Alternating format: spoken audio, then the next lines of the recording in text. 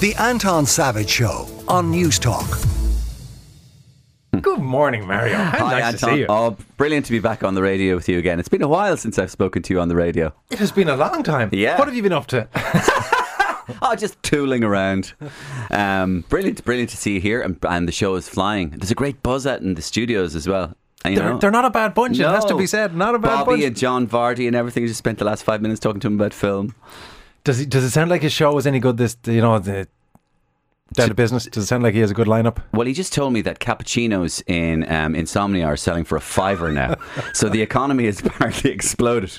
I talked to a man many years ago at the point of the financial crisis, and not Bobby, a different individual, but he had a coffee franchise, and he said he knew that he was doomed when he looked at the queue, and he realised, he said it looked different, and he couldn't figure out why. And then he said he cottoned that everybody had exact change for the coffee in their hand. Oh. So it had shifted from, I'll get the coffee and a bun and give you a tenner, Yeah. to, I just have $2.75 that'll buy the coffee that I need. And that's it. He thought, right, that's a sign of the times. That's it, I'm doomed. Yeah, well, I mean, we were actually just, because there was such a nice crowd in here, and I was kind of going just crowds. And last night I was just out for a bite to eat, and the place was stuffed. And I was kind of working it out with just Bobby, because Bobby loves talking about economics. And I was going, what is it? And he went, well, there are conflicting signs, aren't there, really? And I suppose there are conflicting signs in the sense that some people have resigned themselves, for example, Anton, to the idea that, well, I'm not going to be able to buy a house this year.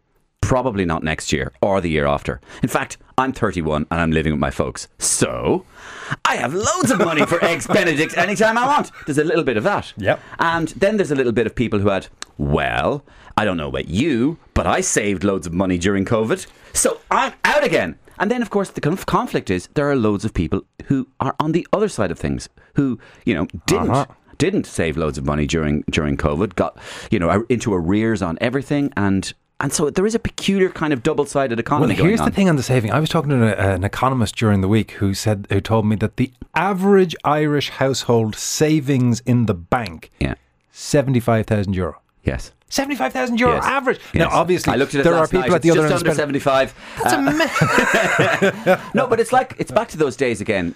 It's a peculiar thing, Anton, because it is back to those days where it reminds me of Vincent Brown.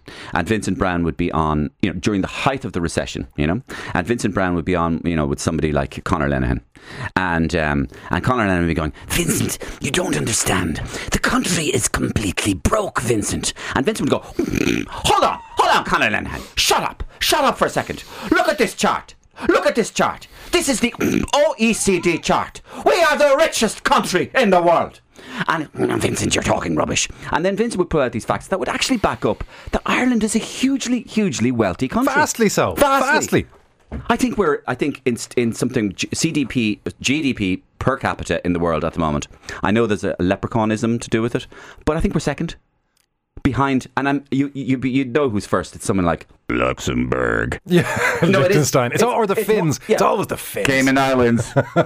And you're there, but Ireland are second, and like France are like 39th or something. No, of course, part of this was because there was such a giant, again, going back to what my economist told me during the week, a huge amount of pump priming by virtue of COVID, where money flowed into the system, and they're now having to unwind all of that. On the topic of COVID, you were kept at home and couldn't gig for 2 years. Yes. You managed to finish out your 2019 tour in 2022. Yeah. You're back on the boards again. Yes, well, first of all, the 2022 comeback thing was extraordinary, Anton, because I was one of the first, I suppose wave is a way you could describe it. I was one of the first wave that came back just after we were allowed in, because all my tickets had been sold previously. And so I came back and I got to experience that lovely feeling of watching people in the theatre for the first time, which was evangelical. It was spiritual, really it was. And it wasn't just... Were they reserved as a comedy audience, though? No, they were more. It was more. It was an outpouring. You see, it was like a comedy dirty protest. It was just it was like, not only am I 9:15 on a Saturday morning, Mario. I'll just it was like, right, we're back. Now I'll tell you what the deal is here. We're not just going to laugh. We're going to laugh uproariously, and we're going to laugh even when you're not being funny. And then, you know what we're going to laugh at? We're going to laugh at the fella beside me laughing. So there was a sense of communal laughter, and there was a sense of people enjoying themselves, laughing and being seen to laugh and watching other people laugh.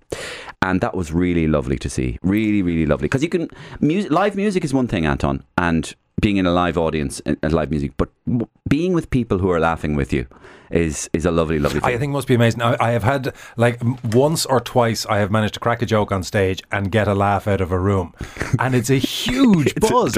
And the thought of doing it for an hour and a half of a consistent rolling, like, it must be the best and feeling. imagine getting a laugh right on stage and then going, in your mind, you're going, well, if they laughed at that one, wait and they see what I've got coming next. So anyway, yes, I'm back on the boards. I've written a new show, and it's coming in April, and it's coming in February 2022, March, April, all over the country. Olympia 3 nights, Cork Opera House 3 nights, INEC, Killarney, Limerick, all over the country. And I cannot wait to unveil this new show because I'm in the process of writing it at the moment. And you know, as you've seen yourself, Anton, with the news cycles, as we call them nowadays, things move so feverishly that, you know, you just do not know what's going to happen. So, for example, the last time I wrote a show in 2019, we had an election in early 2020, and you know, this whole kind of thing changed. And I remember doing this thing where the Shinners Take It All. There was this big song I did on where it was an ABBA thing, and it was like the government and the Shinners Take It All and all this sort of stuff. And that I wrote that at the last minute for the show, and that was an early part of the show because you had to change it because of what had happened in the election, this extraordinary result in the election. But it's not just that you had to change. I mean, whatever about having to change for the speed of the news cycle as it comes up for the show, the fact that you have to turf out. I mean, and you finished your 2019 run 2020 in this year. Yeah. The fact that you have to throw that entire thing out and say, well, I'll start afresh. Like, Jerry Seinfeld has said publicly that he gets about 10 years out of his act. He hones an hour and then he just takes it on tour and does the same thing for a decade. Yeah. It's a hell of a challenge to say, I have to ditch this thing that I've honed and start from scratch. It is. I have to say, I'm mildly helped by the idea that the world keeps changing. So for example, you know, what propels my sketches? What propels my comedy? What propels my comedy is the stuff that's happening around me. So that people are coming to see me in the theatre going, oh, what'll he do on Mary Lou? Or what'll he do on Leo? And Leo and Mihal? Or what'll he do on Roy Keane? Well, see, this is where you've gotten lucky. I was reading Lenny Henry's autobiography in advance of him coming in, and one of the things he says in it is that his early career, in large part, was index linked to Trevor McDonald's early career. Because he was the guy that did the Trevor McDonald impression. So the better Trevor did, the more he got to be on TV. Exactly. The same thing, you must thank your lucky stars that Roy Keane has the punditry gig. Yeah, exactly. So you might see the odd hate tweet, right, where you go, somebody, Mario Rosenstock sold out somewhere in the Olympia, and your man going, oh, not your man again. 20 years later, still doing his Roy Keane impressions. And you're going, hello there, little tweeter. Yes, I am doing my Roy Keane impression. And do you know why? Because Roy Keane is more famous now than he was in 2006. Roy Keane was famous for being a footballer. Now he's a media superstar that looks like Captain Birdseye. or Mahmoud Ahmadinejad with Tommy Tiernan. He is just beautiful. He is rich. He is replete with comedy. And like any great comedian, like any great comic subject, he takes himself, you know, there's a lot of seriousness going on and intensity. Now, I think underneath it all, he knows that it's a little bit of a roast. I still think you doing him to him was one of the great moments of all time, and I think the guts to do it was something else. Come here, the whole notion of kickstarting the weekend is that you give us a sense of what you do when you are off. Yeah, I can't imagine you off. I can never imagine you sitting down and reading a newspaper. There's a certain amount of truth in that. I mean, there's a physical imperative, of course, that happens at the weekend. I get up at 5 every day, generally. Blonde, my wife, gets up at about 6 every day. So we go to bed early and get up early. So you don't want to break your body clock completely by lying in at the weekend, because you won't be able to catch up. So we all get up early and on Saturday morning. Get up at 5 o'clock in the morning on Saturdays? I get up about 7. Blonde gets up at about 7. We get up at about 7. So then I go, right, I'm up at 7. What'll I do? I have a scooter. Oh, you love oh God, no, here we go. Here we go. Oh, now we're joined by Anton Savage. Anton, tell us about your problems with scooters. Well, Matt, let me just say, scooters, there's no problem with scooters, Matt. I have an electric scooter. I'm known as the guy who goes around the village with a scooter. I'm a little bit of the scooter eccentric. And, it's the fella on the scooter. There's two things about a scooter, right? You'll love, because I know I'll stick with this for a second. One is, I don't drive a car, so I drive a scooter. my electric scooter. Drive is a reach, but okay. Okay, drive is a reach. The second thing is I don't put the scooter on the road. Is put okay as a verb? I would go with that. Yeah, I don't. Thanks, Anton. I use the old verb put. I don't put the scooter on the road.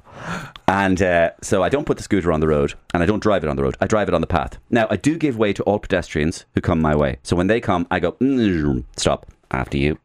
They walk by me, and I scoot on by them. Second thing is, about scooters, I've noticed that middle-aged men in large, huge cars, very expensive cars, the bigger the expensive car, the more expensive the car, the more I get this.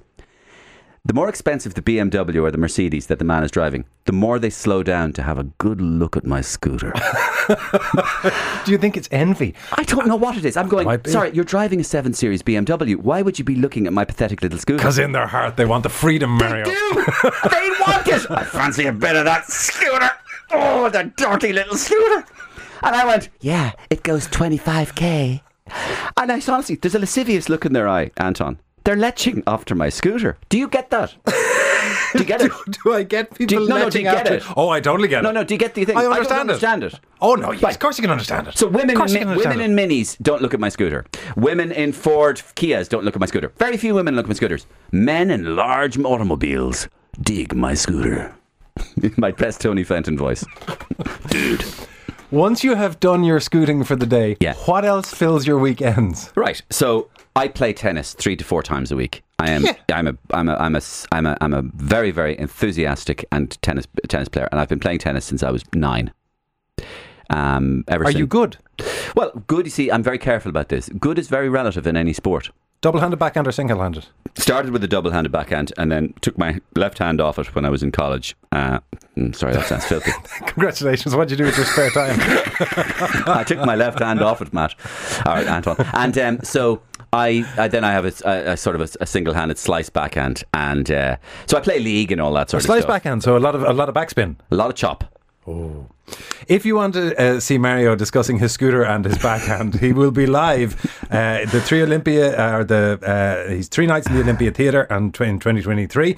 That's going to be April 13th, 14th and 15th, and he's around in Castlebar, Long Kilkenny, Drogheda, Killarney, Limerick. And I'm going back to Waterford, Anton, as well. I come from Waterford originally, and I'm going back to this big arena called Waterford because I've started doing arenas now. I've got real notions about myself.